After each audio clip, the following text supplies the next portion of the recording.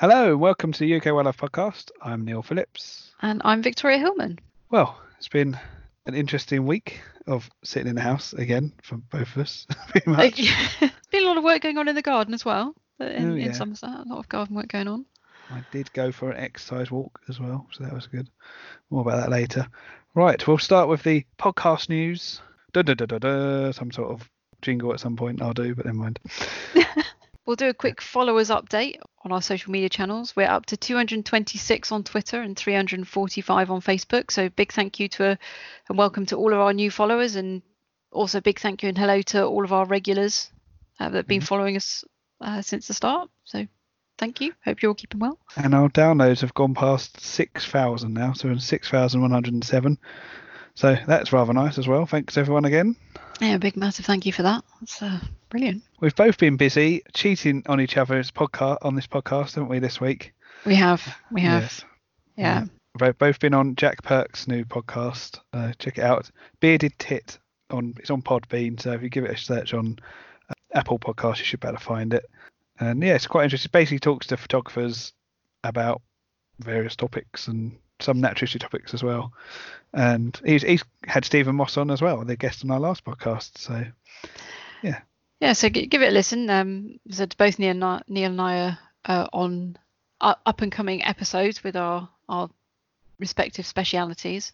So yeah, give it a listen, and definitely going to have to get Jack on. Hi Jack. Yeah, we will. At some point. Hello Jack. Hello. Yeah, I already warned him. Yeah. So what was your topic then? Mine was. I bet you can't guess what mine was. Frogs and toads, perhaps? It was absolutely frogs and toads, and we did actually discuss snakes and also ethical wildlife photography as well. Oh, nice. I bet you can guess what mine was. Was it birds? Oh, it got me. No, it isn't. Oh. How dare you? Well, I'm going to go with pond creatures. How ever did you guess? I'm surprised he got me on, really, because it's almost he's more fish, I suppose, isn't it? He's more fish. You do the little known things. fact, he likes his herps more, doesn't he? He likes his frogs, toads, and lizards. He does. And the fish. But fish is his specialty. Right. So follow up and feedback time. I won't do a jingle this time. So let's start with. Well, I think I'll start with my bad influence spreading. Hazira Fourth, that's at Fourth H Hazira on Twitter, has set up a photographic aquarium, and literally just before we recorded posted some nice pictures of newts. So my bad influence is spreading. In fact, this might be a good time to mention we have plans in the works for a little special episode on lockdown nature photography, things you can do, little projects and stuff. So keep your ear out on social media, or eye out on social media for that. Yeah, that's just going to be little mini projects you can do at home in your own house or garden. So that was up and coming, and it'll be a very special episode. So we've had a message from Nick Gates as well. The wet weather we've had recently, because I know Nick's he's nearer to me. And it's not been wet here. I can honestly say we've had 2 days of rain now. So my pond is drying out. Well, we've had 2 days of rain. Yeah, pretty much the last 2 days it's rained, and he said they've had a huge influx of snails emerging around the reed bed he's been visiting recently. So it's great to find and compare a trinity of striped patterns, all part of collective ruse to ensure some stay hidden from hungry thrushes. So thank you very much for sharing that with us, Nick. Some great pictures there as well, which we'll retweet and share on our Twitter page, so you can check those out and have a look. Yeah, I like the old banded snails. I get a few in my garden, actually. My daughter loves finding those, which is interesting. I've never had banded snails in my garden in Romford. So, yeah. I've also got a rare non-native snail, but I'll cover that in another podcast, I think. We've also had a message from Lydia, who said some very nice things about our podcast, but she's got a podcast she's starting herself, podcast on the fens where she lives. So that seems to be good. We'll give it a plug when it's launched. Just keeps updated. And she's also had some interesting sightings in her garden. She's lucky enough to have song thrushes visit, which is pretty good. Some more standard birds like great tits, goldfinch, starlings, wren. She's got jackdaws building nests on chimneys down her road. But the one I'm most jealous of is she's got house sparrows, but in them there's a couple of tree sparrows, which is That's quite special. I imagine apparently they were a lot more common before we started bird watching and stuff. In fact, because last few times I've been to Rutland without the bird feather, there hasn't been any tree sparrows by the feeders, and that's the first place I ever saw them. So they seem to be still disappearing, sadly. One of these many birds like turtle doves have been declining. She's also got a couple of hedgehogs coming in as well. It's another thing that's declining, and I haven't got in my garden as well. I did have them when I moved in, but I haven't seen one for years.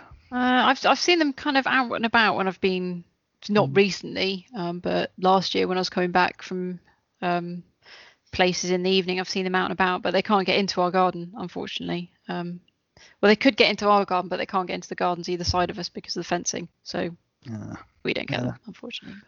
Yes, hedgehogs.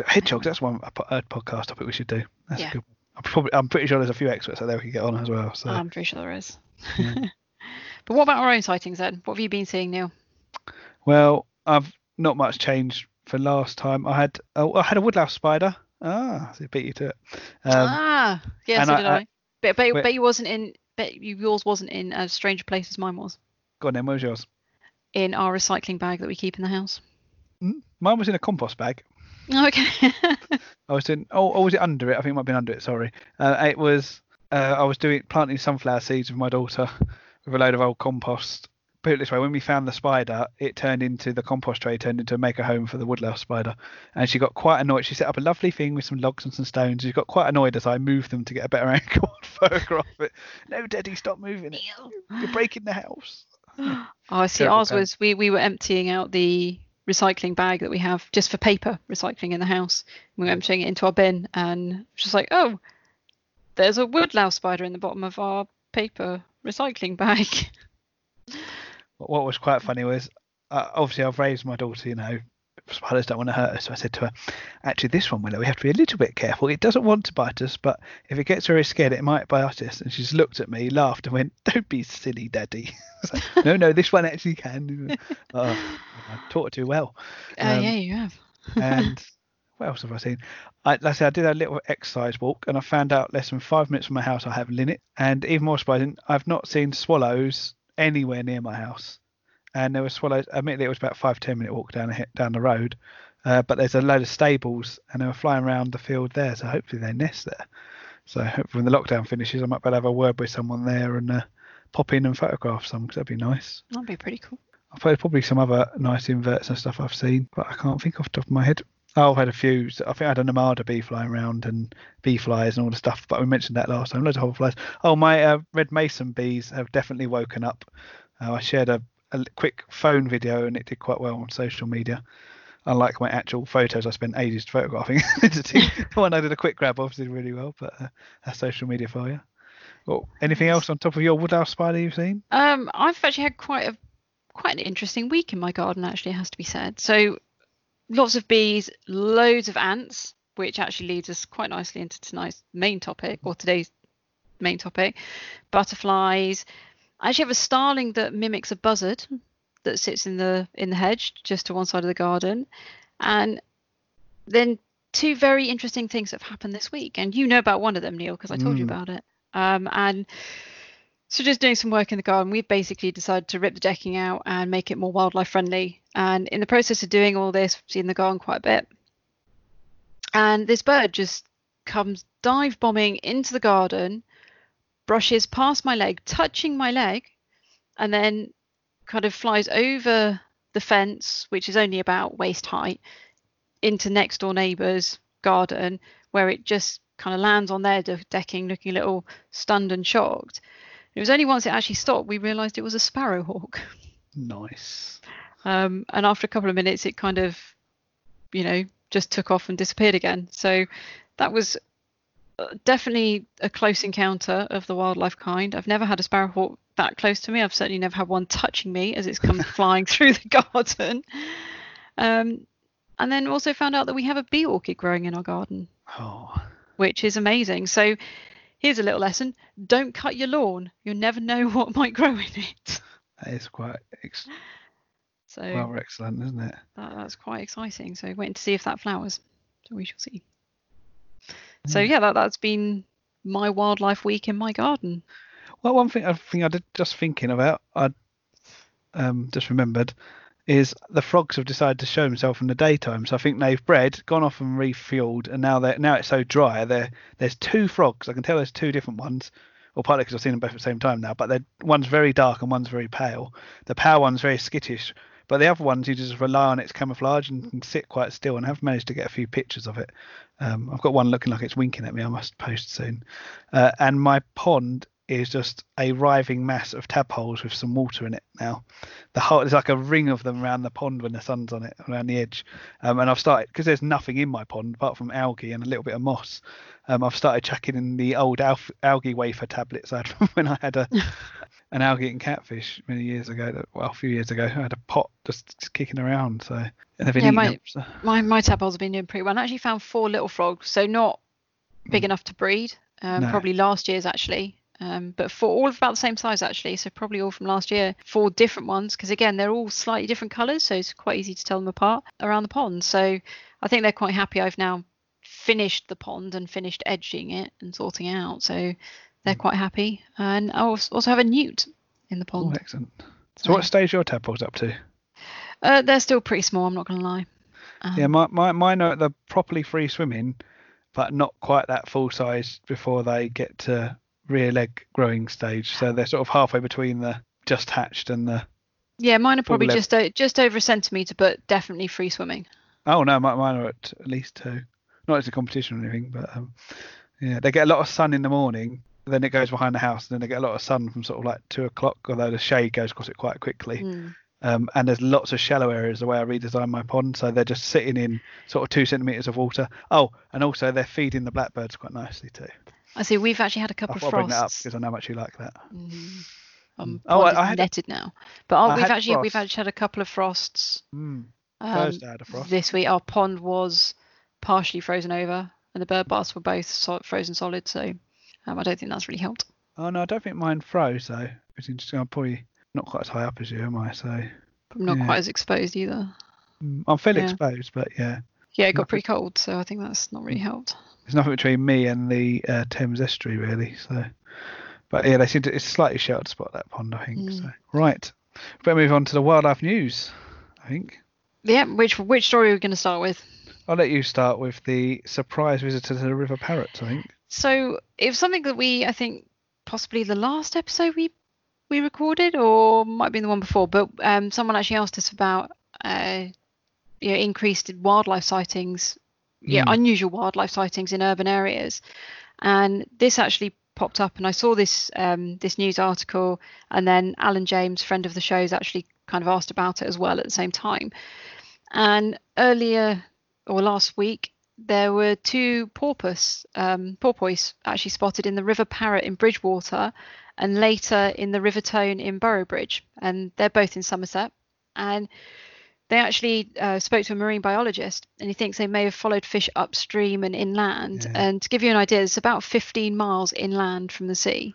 Now, as far as we know, they've probably headed back out to sea. I don't think they've been spotted again since. But apparently it's not the first time they've been spotted coming inland up the rivers.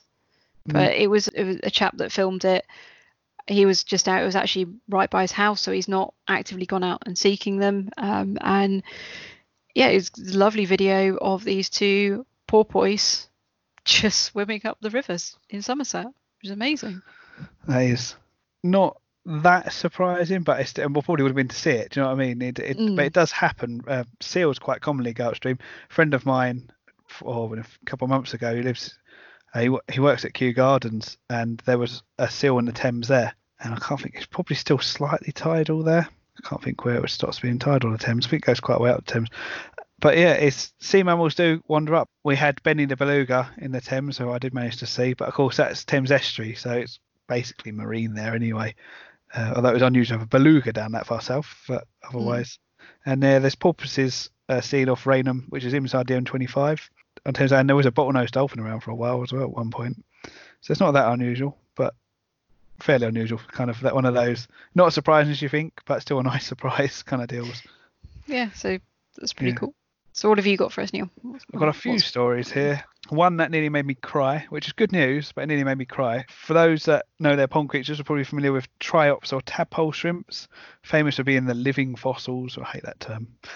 I'll explain why another time. And these are basically temporary pond specialist shrimps that go up to sort of 2-3 inches long. The body's about an inch long. They've got these long tails. Think a horseshoe crab with rather than a one long spiky tail, they've got a sort of a normal tail with 2 little filamenty tails coming off it. They look like horseshoe crab underneath as well. Not really shrimps, but one of these mini crustaceans. They have eggs that can live for 100 years dried out until conditions are right. And they only appear in this pond in the New Forest, the one and only pond, possibly a second one as well, but the one and only pond in the New Forest is the only one in England they're founding once every 2 or 3 years, usually in autumn, usually end of August, September. They need it to be warm enough, so I think it's above 15, 20 degrees centigrade, something like that. And they also need the water to be fresh rain, so it's lovely clean water, so there's no predators in there to compete with. And they complete their life cycle in a few weeks, like 2 or 3 weeks, month max. And they came out in spring this year, the year there's a lockdown, so I can't go and see them.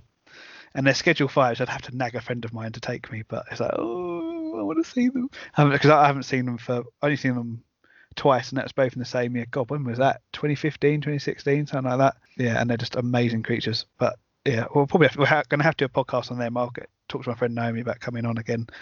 She has agreed to. There's a silly story about a supposed large wildcat in Cambridgeshire, but it's clearly a domestic cat, so I'm not going to go into it too much about that.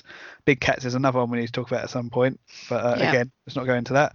Ridiculous things of the week. Some idiot with a fire lantern business tried to start light a fire lantern for the NHS and let it go, which is a really great idea, because what happens is you light something on fire, you let it go into the air, and it can come down anywhere, possibly still on fire, like a recycling plant or a dry meadow or a hay bale or a farmer's the back of a cow or a horse, and scar it horribly, all of which will put more pressure on emergency services we're trying to help. And when he got probably the biggest pile down I've ever seen on Twitter, one-sided, because you usually get 1 or 2 people sticking up for people, there was like 1,500 replies, and I didn't see a single one supporting it. The fire service, the NHS, were all going, do not do this. And then he put out a supposed apology, which was, it looks like lots of people have objected to us doing this for the NHS, so you can do it for the charity of your choice. And it's like, oh God, get the hint, man. But this place, he's got form. He tried to release. Do you remember? Some of you might remember in Germany, a fire lantern caused a fire. I think I was actually over in Germany. You were, yeah. Happened. Yeah. You probably missed this then. He did raise money for the German zoo by buying one of our much safer, eco-friendly because he has not these cheap ones with mercury and you get from China. He thinks they need to be better regulated, so you can only buy his ones. They're biodegradable, but that doesn't mean they dissolve instantly when they hit the ground, and they're still a fire risk. So yeah, and I mean, for anyone that doesn't know, basically one of these fire lanterns. Chinese, they call them Chinese fire lanterns, don't they? Yeah, it came down at a zoo in Germany and devastated the zoo, killing a lot of animals because it came down in the middle of the night when there wasn't anyone there. So that's, to cut a long story short. And there were stories of keepers running into it, and they're literally sort of firemen holding them back to stop them going back in. Really don't release fire lanterns of any kind. They're a really, really bad idea. And right now, I mean, we mentioned it earlier in the podcast, we've had a couple of days of rain here in Somerset, but Neil said, you guys haven't had anything over there. The ground is dry. So please, please, please just listen to us, listen to the NHS, listen to the fire service, the police. Do not release these for any reason, please. Yeah, I mean, I forgot what I was going to say now, but yeah. It's just a ridiculous idea. But talking of ridiculous ideas, Natural England. I do have friends who work for Natural England. I'm going to start this story off by saying there are some amazing people that work at Natural England, and dear God, they must be furtherly embarrassed. I mean, we've had pulling their hair out.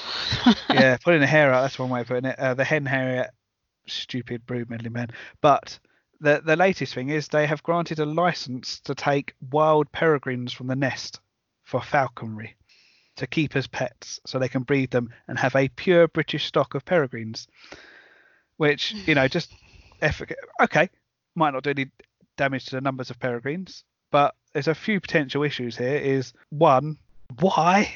There's plenty of captive peregrines. For those who don't know, falcons are worth an absolute fortune in the Middle East. I think it's $6,000 each. I read a figure for peregrines, and until the 90s, it was rife. People were nicking the chicks and the eggs from nests, and they introduced DNA testing. You had to DNA register your peregrine. Now, I have to admit, I'm not totally up on the ins and outs of this, but from what I've read, they have deregulated it somewhat, so they think there's more of this going on now. It's because the DNA testing has been scaled back, austerity again for you. And this, why give these people a license to take wild birds when there's no conservation benefit? That's the whole point, you know. And they're claiming it's not for profit. Oh, it's so us falconers can have a purebred line. Why do you want a purebred line? Considering the amount of falconry birds that have escaped of various species, I dare say there's a lot of non-British DNA now. This is speculation, I'll be honest, but just why? Yeah, why? it's a crazy idea. It really is. Do you want to introduce beavers? Well, there's a whole lot of tick lists you've got to go through. Want to take stuff in the wild? Yeah, go ahead. Oh, do you want to photograph great crested newts? Well, you got to jump from I don't know about that. I think just ridiculous. You know, I've got to get loads of things signed off if I want to photograph a Schedule 5 species. These people are allowed to take peregrines from the wild for what, in my view, is not a valid reason. And I think a lot of people's views are valid. I think the RSPB have objected to it, and a lot of people have. And yeah, but there we go. Yet another dumb move by Natural England. I hate to say it. Yeah, I don't think it's going to be one that's going to be well supported. From the little bits that I've picked up on and what I've read, I don't think it's going to be a well supported one. Hopefully, it will disappear into one of those crazy ideas that never came to fruition. I think it's more likely to slip under the radar. They'll kill and keep it. But there we go. Hey, shall we move on to something incredibly interesting and our main topic for the evening? I keep saying for the evening. This is because we actually record in the evening, for anyone that doesn't know. Yeah. We don't. Well, see, some people might speculate we start in the morning, the amount we go on, but we actually just talk for hours and hours. Yeah. Anyway, the main topic of this episode is ants. You might actually find it quite interesting. There are over 39 species of ant in the UK. 7 of these are introduced and 4 are endemic. And don't worry, we're not going to talk about all 39 species of ants. We'd need a lot longer than our normal hour to do that. So what we've decided to do is pick the 3 most common species that you would most likely find in your garden or in an urban environment. So if you live in a town, the ones that you would most likely find around you, or if you've got a garden, the ones that you'd most likely find in your garden. And these are, off you go, Neil. The black garden ant, Lasius niger. The red garden ant, or the European fire ant, I've seen written, I don't like that name. Basically, or the red ant, we tend to call them here in the UK, which is, now I might pronounce this slightly wrong, Myrmica rubra. And there's a few species of Myrmica. And the last one is the meadow ant, or yellow meadow ant, which is Lasius, and I've forgotten the species name. Flavus, that's the one. Lasius flavus. Now, I'm going to do a quick footnote. When I mentioned it was these 3 species we're doing on Twitter, Ben Andrew, probably in complete shock, wondered why I wasn't covering wood ants, which is one of my obsessions. And that is because they're so good, they need a whole episode to themselves, as far as I'm concerned. So and we can't all get out to see them at the moment. So, trust me, when we cover wood ants, the first thing you'll want to do is go straight out and see them. It is, for sure. Which is why we decided let's go for species, certainly at the moment, that you are most likely to find in your garden or around where you live. So you might see them out on your daily exercise or in your own garden. That way you don't have to go out looking for them. Just going to start with a couple of little notes, because I think ants are a bit of a Marmite species. I think people either love them or hate them. A lot of people do see them as pests. So just kind of put down a couple of things that might make you actually think twice about them. And it's a kind of a general thing when it comes to ants. And ants can actually be really good for the garden, and generally speaking are harmless. There are some exceptions. They actually help to aerate the soil, because when they burrow into it, making their nests, obviously help turn the soil over. They recycle nutrients, return detritus to the earth, and it actually helps to improve soil fertility, allowing more oxygen and water to reach the roots of plants. And they also act as really good pest controllers in your garden as well, believe it or not. And when you see them in massive numbers, you're probably thinking, really? But they do act as quite good pest controllers. And they're also vital in various mutualistic relationships of our blue butterfly species in particular. But we'll come on to that a little bit later. And with some species, they thought they might actually aid with seed dispersal and also help pollinate some flowers. So, they're not all bad. And actually, I think when you get to know them, and hopefully by the end of this podcast, you'll be with Neil and I on thinking that they're absolutely wonderful little creatures. So I think let's get going with the black garden ant. This is the one that we most often find in our gardens. It is certainly the most common ant in our gardens and urban environments. They're found in areas where the ground's generally open, dry and warmed by the sun. So you very rarely will find them in woodlands or damp areas or shady areas. They do like that kind of warm area. And quite often they'll nest under paving slabs, rocks, bits of wood, anything that basically can be warmed by the sun. And the nests are actually really quite large. So they normally have a single queen and then anything up to about 10,000 workers. So you're talking about quite a big nest here. And these are actually the ants that you'll see out foraging. I mean, if you go, I've spent a lot of time in my garden working on it in this past week and I'll be back in the garden this week. And I've got ants everywhere, like literally I can't move for ants in some parts of my garden. They are. And particularly around the pond at the moment as well. So at least when my little froglets emerge, they're going to have a good food source. But these ants are actually, they're out foraging. They scavenge and feed on small invertebrates and can actually be aggressive and attack other ants. So, if you've got half an hour or whatever, maybe just sit in your garden and watch them and see what they do. And they actually have a really interesting thing that you can do this in your garden. Probably not yet. We probably need to wait till a little bit later on in kind of later spring and then into summer. But their other main food source is actually honeydew, which is like a sugary substance that's produced by aphids. And ants will actually tend, or is known as farming, aphids.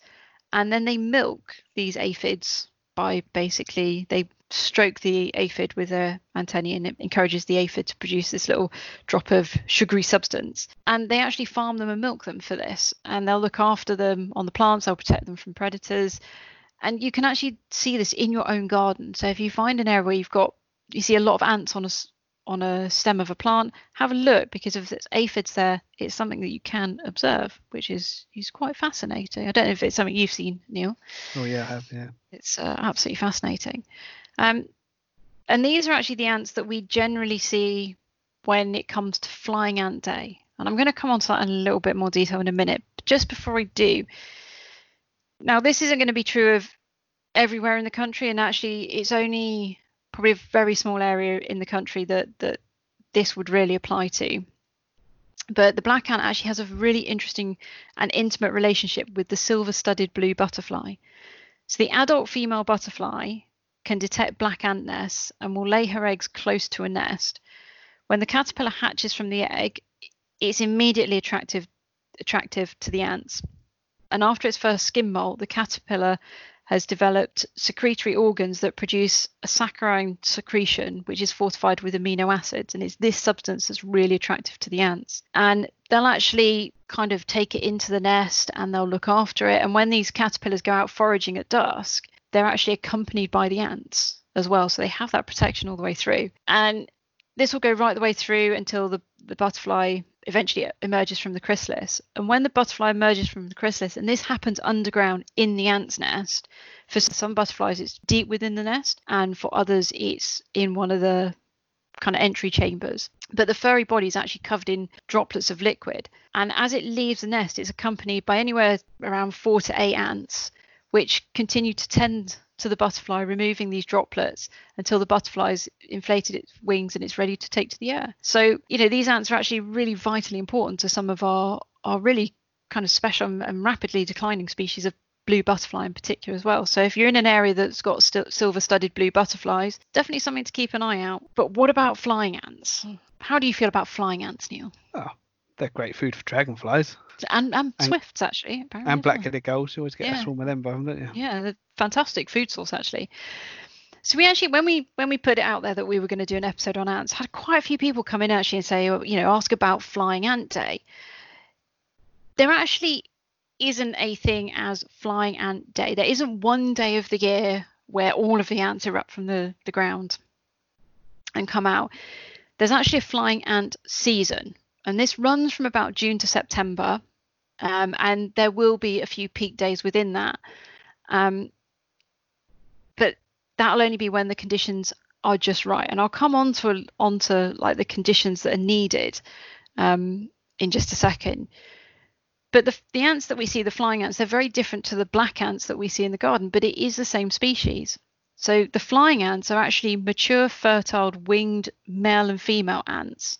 And the females are much, much bigger than the males. So if you see them together, you'll be able to tell in the size difference which is the male and the female. And basically, as the colony matures, the queen will produce virgin queens and winged males. And it's these ants that we actually see erupt from the ground in huge numbers en masse. And you'll normally get several nests all kind of erupting at the same time in an area. And the reason they do this is it allows them to all take to the wing at the same time, disperse further, and increases their chances of mating between different colonies. So they're not mating with ants from the same colony. And the large numbers, I mean, there is this whole safety in numbers, and this is definitely true with ants. You know, the huge numbers that we see erupting, it does give protection from predators because there's just so many of them. And if you're actually lucky enough to see one of these erupt, I saw this for the first time properly, actually witnessed this last year at my parents' house, actually. And I was just about to leave, and all of a sudden the ground just erupted, and about 5 nests in the garden just all came to life at one time. And if you look closely, you may actually find a male and a female joined together, and this is actually called their nuptial flight. And it's a once in a lifetime event where for the winged adults, and the females will actually mate with several males during that time. Once the nuptial flight is over, the queen actually loses her wings, and I've seen various reports of her actually chewing the wings off, and she will then head off in search of a suitable place to start her own colony. The sperm the female actually receives during that mating will allow her to lay fertilized eggs for the rest of her life, and that can be up to about 15 years in the wild. So, you know, that's quite a long time. And the males are only produced by the colony during flying ant season, and after mating, generally speaking, they die after a day or two if they haven't been gobbled up by birds or anything else that's on the hunt for a meal. But why does it happen, and why do we get them? Well, you know, why do they all erupt at the same time? What triggers it? And to put it quite simply, it's actually the weather. They're really good at detecting the weather, and the weather conditions need to be just right for the winged adults to erupt from the nests. And this generally means warm and humid conditions with minimal wind. And most mass flying events happen on days following a period of warm and humid weather. So if you have like 3 or 4 days where it's been quite warm and humid, then there's a good chance that the next day there might be, you know, a flying ant day. And a really interesting study by the Royal Society of Biology found that the temperature needs to be above 13 degrees centigrade. Now, I don't consider that to be that warm. You know, warm to me is anything over about 20 degrees centigrade, but I like the warm weather. And wind speeds have to be less than 6.3 meters per second. But what they did find is on days with mean temperatures above 25 degrees, there were flying ants somewhere. So, you know, we are talking those low to mid 20s really are the best times for the ants to start taking to the wing. And the swarms of flying ants we actually see are made up of about 90% black ants. There are, you know, our other species do actually have flying ant days as well. And, you know, you may see, I think, certainly the yellow meadow ant also doesn't. I believe the red ant has these flying ant days as well. It's just not in the sheer numbers that we tend to see with the black garden ant. But then the black garden ant is a far more common species, and there's a lot more of them. But sometimes these swarms, if the conditions are absolutely perfect for these, swarms in the south of England have actually appeared looking almost like rain on weather forecast maps, moving kind of, I think one record had it moving south from South Hampshire to West Sussex, and it actually appeared like a cloud on a weather map. It was that big. So, you know, hopefully that's answered a few questions about Flying Ant Day. And, maybe made you think a little bit differently about those black ants that you see in the garden. And if the conditions are just right this year and we get flying ant day, just go out and have a look. They're completely harmless. Yes, they do get everywhere, but put a hat on, it's fine. But they're not going to bite, and it's a really fascinating thing to actually watch. And even for maybe not them either the moment they erupt, or even if you have a look around about 10-15 minutes after. I mean, these eruptions, they don't last very long. You're probably talking about 15 minutes at most, and then it's like nothing happened. It's a really quick thing, but maybe go out and try and have a look and see if you can find one this summer, if you can. Yeah, it's funny, by something of a coincidence, the first time I met Stephen Moss, he came down to see the southern migrant hawker dragonflies in a local site to me, and we were stood there, me, him, his daughter, and a few other dragonfly enthusiasts. And as we're watching this southern migrant hawker, we're waiting for it to hover, but of course, right at our feet, we're standing on a big concrete slab. Right at our feet, a black ant nest decided to erupt, and the southern migrant hawker was just whizzing through the cloud of ants as they came up. Obviously, no chance for a photo, but amazing to watch. I mean, these days I'd be able to film it on my camera, on slow motion, which would have been cool. Rather special to see. And I did once, like you say, once the flying ants have happened, for the next day or two, you quite often find the queens without wings walking around on pavements and stuff. And a few years ago, I scooped up 2 or 3 of them, I think it was, and put them in little pots with some sugar. And I got at least 2 of them to get to the point of laying eggs, and 1 to the point of having larvae, and a couple of workers. And then they died off. Apparently they are quite hard to keep compared to some species. Yeah, amazing creatures. They are absolutely fascinating. So what have you got for us then, Neil? I'm going to go with the red ant, which I have mixed feelings about, as you'll find out shortly. The red ant, also known as Mimrica rubra, which is the common species. There are a few species, one of which is famous for being the host to the large blue butterfly, but I'll mention that a bit later. So these ants are about 3 to 5 millimeters long. They're sort of reddish brown in colour. The males, when they emerge, if you saw the video of your video, Victoria, of the ants emerging and flying, which we put up a few days ago, I'm pretty sure that's what this species was, because the males are pretty much black with a little bit of red on them, and the queens are mostly red, but again with black patches on. So they look a bit like sort of red-coloured black ants. But the ones you find tend to be the workers. So they're widespread, found in many habitats. They're the species of this genus that's most found in towns. That's why we're covering them. Now, they're a bit different to the black ants, which have, fairly large nests. These only have hundreds of workers, right? Average of 1,000. But they vary between a few tens up to 8,000 found in one nest. It's quite interesting, the ratio. So I believe the black ant nests tend to have 1 queen, or very few. The red ants tend to have 1 queen per sort of 10 individual workers. So they have multiple queens there, polygynous. And it's a bit flexible how the nests work. So so when you find a colony, it might actually be lots of nests connected together. And you can end up with sort of super colonies in some species of ants, which, in a slight digression, there's a species, I forget what it is, there's a non-native one in the Mediterranean, and there's 1 super colony that stretches for sort of hundreds of miles on the coastline. When you think of colonial insects, I tend to think of sort of how honeybees, that's what we're taught at school, but ants can be very flexible on this. There's something interesting going on with the queens as well with this species. You have the standard queens. So queens tend to be bigger than the workers. It's got to produce all these eggs and hold the sperm and stuff like that. And they're called macrogynes. But they also have microgynes, which are almost worker-sized queens. They're omnivorous, this species. They'll take seeds, small inverts, aphids, spiders, worms, stuff like that. But they'll also take honeydew from the aphids as well, so they'll farm them too. It's very similar with the swarms with the black ants. They'll come out quite often at the same time as the black ants, which is quite interesting. But they obviously can tell each other apart. I wonder if there ever is any mix-up there. Another way they reproduce as well. Oh, yeah. I was going to just go keeping an eye on those swarms now and the matings to see what happens. Yeah. And the one way they work is they sort of bud off sometimes. So the queen will take a few workers off and form a new colony. Quite often, when the queens have mated, they'll go back into an existing colony and integrate into that. And now, the thing they're famous for is quite a lot of people. I don't know about you, Victoria. When I was raised, I was told the yellow ants, the orange ants, the yellowy orange ants, which is the yellow meadow ant, were the ones that sting. But it's not. It's these guys. I was always told the red ants. We always had black and red ants. Yeah, And but they they were were yellow. red ants. Yeah, because the ones that I always found were yellow, and I was told they were the red ants because they're sort of orangey yellow. But they're quite clearly, and these look a different shape to the black ants. They look almost like they've got too many segments in their thorax between the head and the, to my eyes anyway. They've got sort of a weirder shaped thorax, and they don't bite. Everyone's always, oh, these ants bite. Well, now wood ants can bite, but to me they're not painful. But I'm probably used to it by now. They sting, which sort of betrays their the fact that ants are actually within the family of wasps. Family, not wasp family. That's totally the wrong word.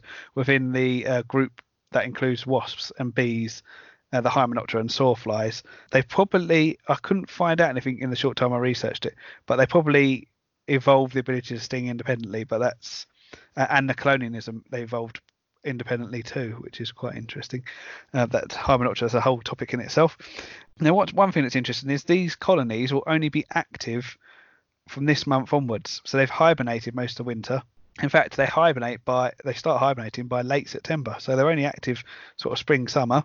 The workers, like I say, can sting, and they're quite aggressive if you make the mistake of accidentally, inverted commas, attacking the nest, which is what I did once by putting my camera bag on the nest. Noticed there's a few of these red ants off, and brushed them off. Thought, oh, that was close. Glad I spotted those. I didn't realise there was still a few on there. About a minute later, I'm walking along and I'm getting shooting pains all down my arm and shoulder, where they've all stung me at the same time. Now, I did some research, and I couldn't find anything specifically on British Mimicra species, but the fire ant, which is in the same family, that's the infamous one that's invaded everywhere, will release an alarm pheromone, so they all sting at once, which you imagine is rather effective. Yeah. Oh, it hurts a lot. Hurt for that whole morning. I've actually been on the receiving end of fire ants.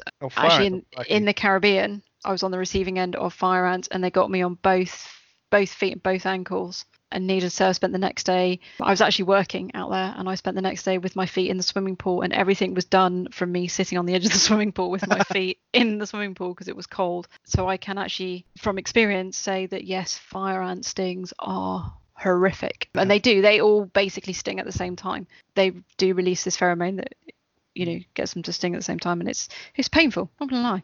Hurts a lot. Something that I found satisfying, and you will probably find more satisfying. Have you heard about ant decapitating flies? Are you familiar with those? Now, these are a group of flies. They're famous for doing it to fire ants, but there is a species that does it to Mimicra rubra. Now, most of these ant decapitating flies home in on the smell of formic acid because a lot of ants produce formic acid. Wood ants are a classic one, but they worked out as the attacking pheromones they used in Mimicra, because obviously they produce this acid. They have a sting, and they detect this pheromone. The female flies down and lays an egg in the ant and flies away. And that egg hatches inside. Think alien again. It happens a lot in insects. It does. Hatches. It feeds around in the body and makes its way to the head, where it feeds on bodily fluids, and it starts to manipulate the ant's behaviour. A bit of mind control going on. Body snatchers coming in there, and tries to make it stay in the nest. Now, the ants watch out for this, and if they detect an ant behaving strangely, they take it out the nest. But it tries to stay in the safety of the nest for a while, and then just before the fly needs to pupate, it makes the ant go out to find some damp leaf litter, so it's nice and humid to pupate in. Then it starts eating away at its brains and stuff, hollows out the ant's head, then produces a chemical that loosens the tissues between the head and the thorax, and the ant's head falls off, which it then seals up the hole, bites a hole in the mouth ready to emerge from, and pupates inside the hollowed out head of an ant, which is rather excellent if you ask me. So there's a price to being a successful animal, is that lots of things will take advantage. There's a few nest parasites, there's the microdon hoverflies, there's a few parasitic wasps, and of course the famous caterpillars of blue butterflies. Now, Mimicra rubra in the UK isn't a host, not successfully anyway, I don't believe, to any of the blue butterflies here. And there's a couple of large blue butterflies in Europe that it is host to, but related species are host to the large blue butterfly. And I've done a little bit of research. I think we'll cover that in a topic in itself. I think the blue butterflies is a podcast in itself, and it's quite interesting to read because they have such small nests.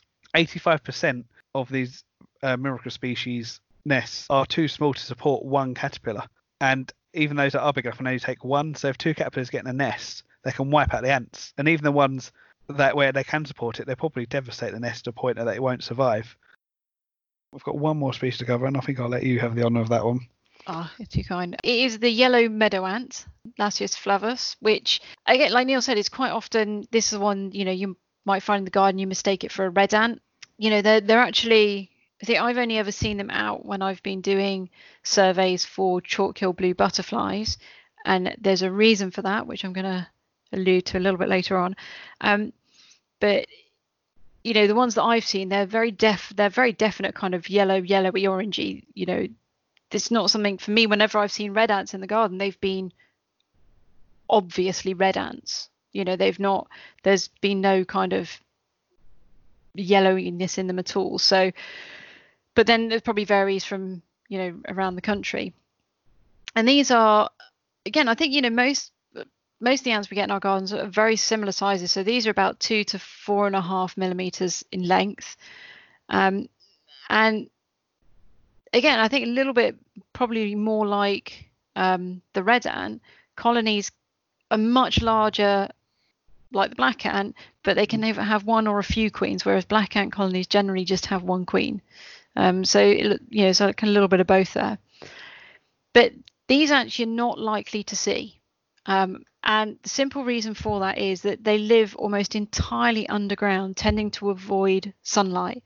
The main sign that you'll see if you've got yellow meadow ants in your garden are mounds on the surface. They look a little bit like a molehill, but covered in plants, basically.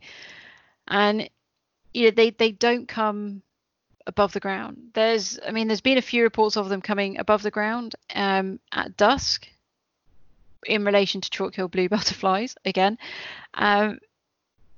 But they, as with quite a lot of the other ant species, they also feed on the honeydew produced from aphids, and they actually, again, farm and milk the aphids to produce a drop of honeydew. But they will also feed on the roots of plants growing in or around the mound or nest, seeds, other small invertebrates. So kind of similar foraging and food patterns to the other ants that we'd find in our gardens. They're more commonly found on meadows, roadside verges. Well, I've never seen one on a roadside verge, but I'll take your word for it, Neil. Yep. We kind of did, we both did the research on this, so we kind of researched different areas. And sometimes you can find them in lawns, but this will only be if the lawn is left unmown for long periods of time. If you're constantly mowing your lawn, you're not going to find yellow meadow ant nests. They do also swarm like our other ants, but it tends to be kind of late afternoon, July to September time, mainly in August. So they have a much shorter kind of flying ant season than say our more common black ants. And then they'll actually go off and start new colonies with, one or more queens, whereas with the black ants, it is just the one. But as we mentioned with the other ants, with both the black ant and the red ant, there is the distinctive relationship with blue butterflies. And as Neil said, we will cover this, I think, probably in more detail because it is fascinating. But the yellow meadow ant has a very distinct relationship with, in particular, the chalk-hill blue butterfly. And it's a butterfly that I actually know very well. It's one that I've surveyed in this area, well, specifically this area, but we do get colonies of them here. Probably one of my favorite butterflies, if I'm honest. And the caterpillar actually secretes a 15% solution of sugars, and this is mainly sucrose, and it has more than 14 different amino acids. And it's these amino acids that make it attractive to the ants. The ants actually will take the caterpillar into the nest, providing protection from predators. And when the caterpillar emerges at dusk, again, it's normally accompanied by the ants. So there's a lot of crossover and very similar behaviors between our ants and our butterflies, but it shows just how important these ants are to some of the butterflies, and these amazing relationships that they actually have. And with the different caterpillar species produce secretions with different numbers of amino acids in. Chalk-hill blue has 14 different ones. I think a lot of the other blue butterflies, it tends to be about 6 or less, so it's a lot less from that. But again, another really fascinating little ant species. Yeah, with them living underground most of the time, I'm trying to think. I suppose you find them under stones more, but you see, where's the other two you might find wandering around? I've found red ants on nettles and black ants. They come in your house sometimes even, don't they? Whereas a meadow ant, I'm trying to think, other than mowing a lawn that had hills in, and obviously in petrol mower plus ant hill doesn't really mix very well. I'm trying to think if I've ever seen one, sort of just wandering around. They just don't do it, do they? They live in, they're subterranean almost. Probably is the word, isn't it? I think they do come to surface rarely, but Yeah, I mean, you're more likely to see them if you go out, certainly with chalk-gill blue butterflies. I mean, they don't start emerging as adults until about July. So maybe June time, if you're out and about, then if yes, the butterflies lure them out. Yeah, I mean, basically when the caterpillars come out to forage, the ants will come out with them. That's probably your best chance of seeing a yellow meadow ant, to be honest. Yeah, I'll dig up a mound. Not that I recommend that. No. For scientific reasons.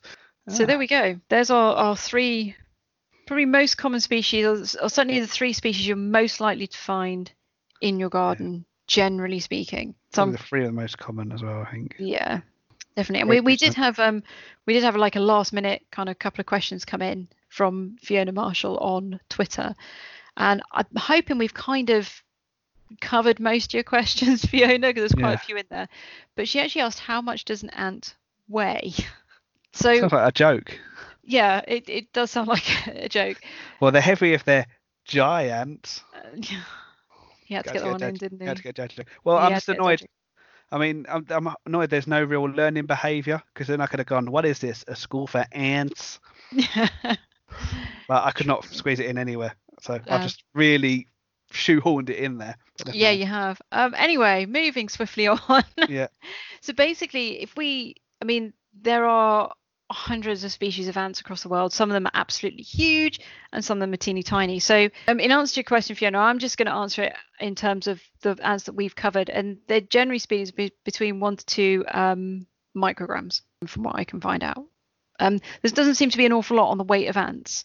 Size, pretty much all of them are between about 2 to 5 millimeters, so they're all roughly around about the same size. But yeah, between about 1 to 2 milligrams, generally speaking, that seems to be the figure that comes up. As she asked about Flying Ant Day, hopefully that's kind of covered it. There's no such thing as Flying Ant Day. There is a hashtag that trends on Twitter called Flying Ant Day, and then I think people get a little bit antsy. Oh dear.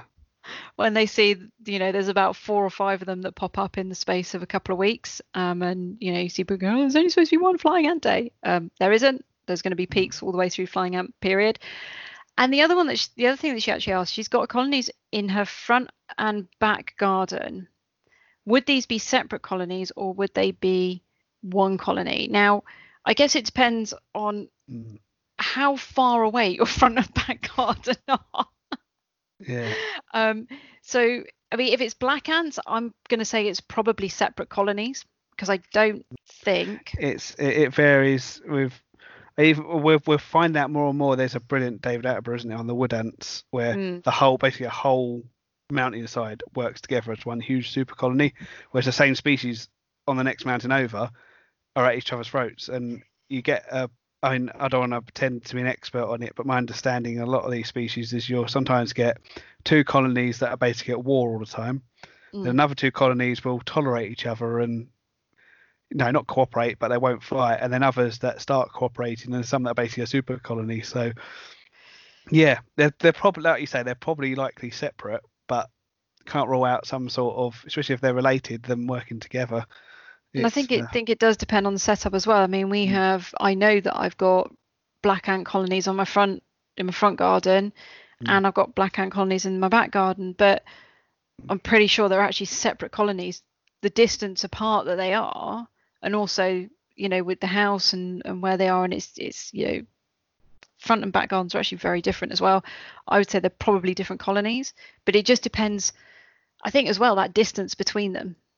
I mean, when you see some of the when you see the nests erupt with the flying ants, quite often you'll see like 4 or 5 in close proximity, all erupting at the same time. Now, they could be one super colony with like separate little offshoots, or it could be 4 or 5 separate colonies. It's without actually, I think, digging down and investigating, there's no way of really knowing. But again, and I think that really kind of answers her other question, which is how big is an ant colony? Yeah. And I know studies have been done in South America. I think it's more with termites, actually. They've done it where they've actually poured the latex into termite They do it with mounds. ants as well. Yeah, no. Sometimes it's liquid aluminium and steel and stuff, isn't it? They pour it down the nest. It vaporizes the ants, but then they dig out these desert ants that go down sort of 4 or 5 meters. Huge Yeah. great things. Yeah, so how big are that underground nest? It's kind of no real way of knowing unless you want to go out and dig it up and find out, Yeah. which I do not suggest. I mean, one way of telling, I know of wood ants, they've done to see what, because wood ants are notorious, is that the right word? They're well known for having satellite colonies. So you'll have a main nest, but then you'll have a smaller nest sort of 100 meters away, but the ants will work between them. They're the same. Again, they've got multiple queens. It all gets very confusing. But what you can do is take a worker from one and drop it near the other one. And if they attack it, you know it's from a different colony. Again, I recommend doing this with science. Something I've always wanted to do. There's a couple of local wood ant woods, and I always wanted to map out where the colonies were. But again, that's something I think someone did do it once. But it'd be fascinating to work out what trees are in what colony, and it's quite a simple thing to do. You know, you just take one ant from that nest and take it over to there and see if they cooperate or fight. And I think with the wood ants it's a little bit easier as well because the nests are so much more visible. Oh yeah, and they're big, so you can watch the behaviour easier and stuff like that. And when they fight, boy, do you know it. I once witnessed wood ant fight, but that's for the wood ant episode. Yes. Have you? Do you know there's something I didn't get managed to squeeze in? Did you see about the water test for telling the gender of an ant? I didn't find that one. No. No. Yeah, basically, if you put the ant in the water, and if it's a girl ant, it sinks, and if it floats, it's a boy ant. Okay. I feel like this is a joke. Did you not get that? If it floats, it's a boy ant. Yeah, sorry, it's 10:30. I see. When my colleague who worked with me for nearly 10 years, he could tell. Even when I managed to subtly put it in the conversation, he could tell it was coming. For me, that was quite subtle. Normally it's kind of, oh, here's a completely irrelevant comment. But Did you know? Yeah. I'm sure we could have done an ant and deck joke somewhere as well, but I refuse to, give too much oxygen to them. They're far too popular. Don't dislike them. They just seem to be everywhere all the time on terrible shows that I hate. But nothing personal against them. I used to like Biker Grove, and then I haven't liked a single program they've been in since. But there we go. I think that might be it from us now then, I think we actually covered everything at the start and didn't leave anything out. I'm really hoping we haven't now I've said that. No, I think we pretty much covered everything. Time to call time then. Yeah, I mean, well, hopefully we've been able to open your eyes to see ants in a different way. And, maybe if you're out in your garden, it's supposed to be, I think it's supposed to be a lovely week across the board in the UK this week. So maybe go out and just grab a cup of tea and go and sit and watch the ants for 10 minutes and, see what you can see. And, some really interesting behaviours when you sit and watch them. And hopefully, so we've helped, maybe if you have not been a big ant lover, maybe we've helped change your mind a little bit about them. Yeah, and if we haven't convinced you, wait till we do the wood ant episode. Yeah. Find us on Twitter, Facebook, so UK Wildlife Podcast on Facebook, UK Wildlife Pod on Twitter, UK_wildlife for me, and VixPics, VIKSPICS for me. Yeah. And also if you want to kind of check out a few little invertebrate facts, I've been starting to post a little bit more on my Forgotten Little Creatures page as well. If you just type in 4 little creatures, that will pop up, because I've been posting some of the ant stuff on there because ants didn't appear in the first book. Shocking, I know. But you haven't got masses of wood ants like me around here, so no, but given the next book is going to cover the whole of the UK, that means wood ants are going to have to go in there. Oh, definitely, they're awesome. So yep, buy a book.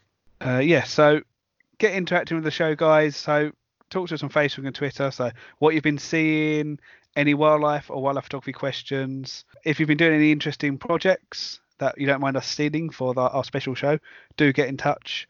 We'll give you credit. And let us know. Oh God, I've turned into the thing I hate the most. We'll pay you in credit and exposure.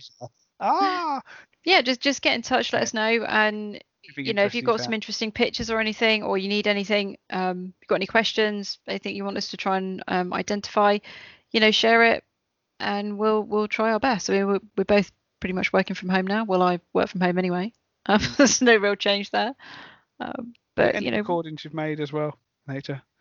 Any nature recordings, preferably, not for local steam engine or whatever it is. Yeah. yeah, we're going to have some interesting ones Mhm. coming up, Yeah, 'cause including my starling.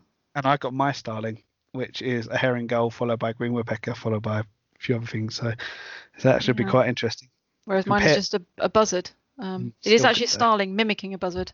Right. I guess we'll say goodbye. Thanks for listening and stay safe. Yeah, take care and, you know, get going on those gardens and see what you can find. Bye for now. Bye.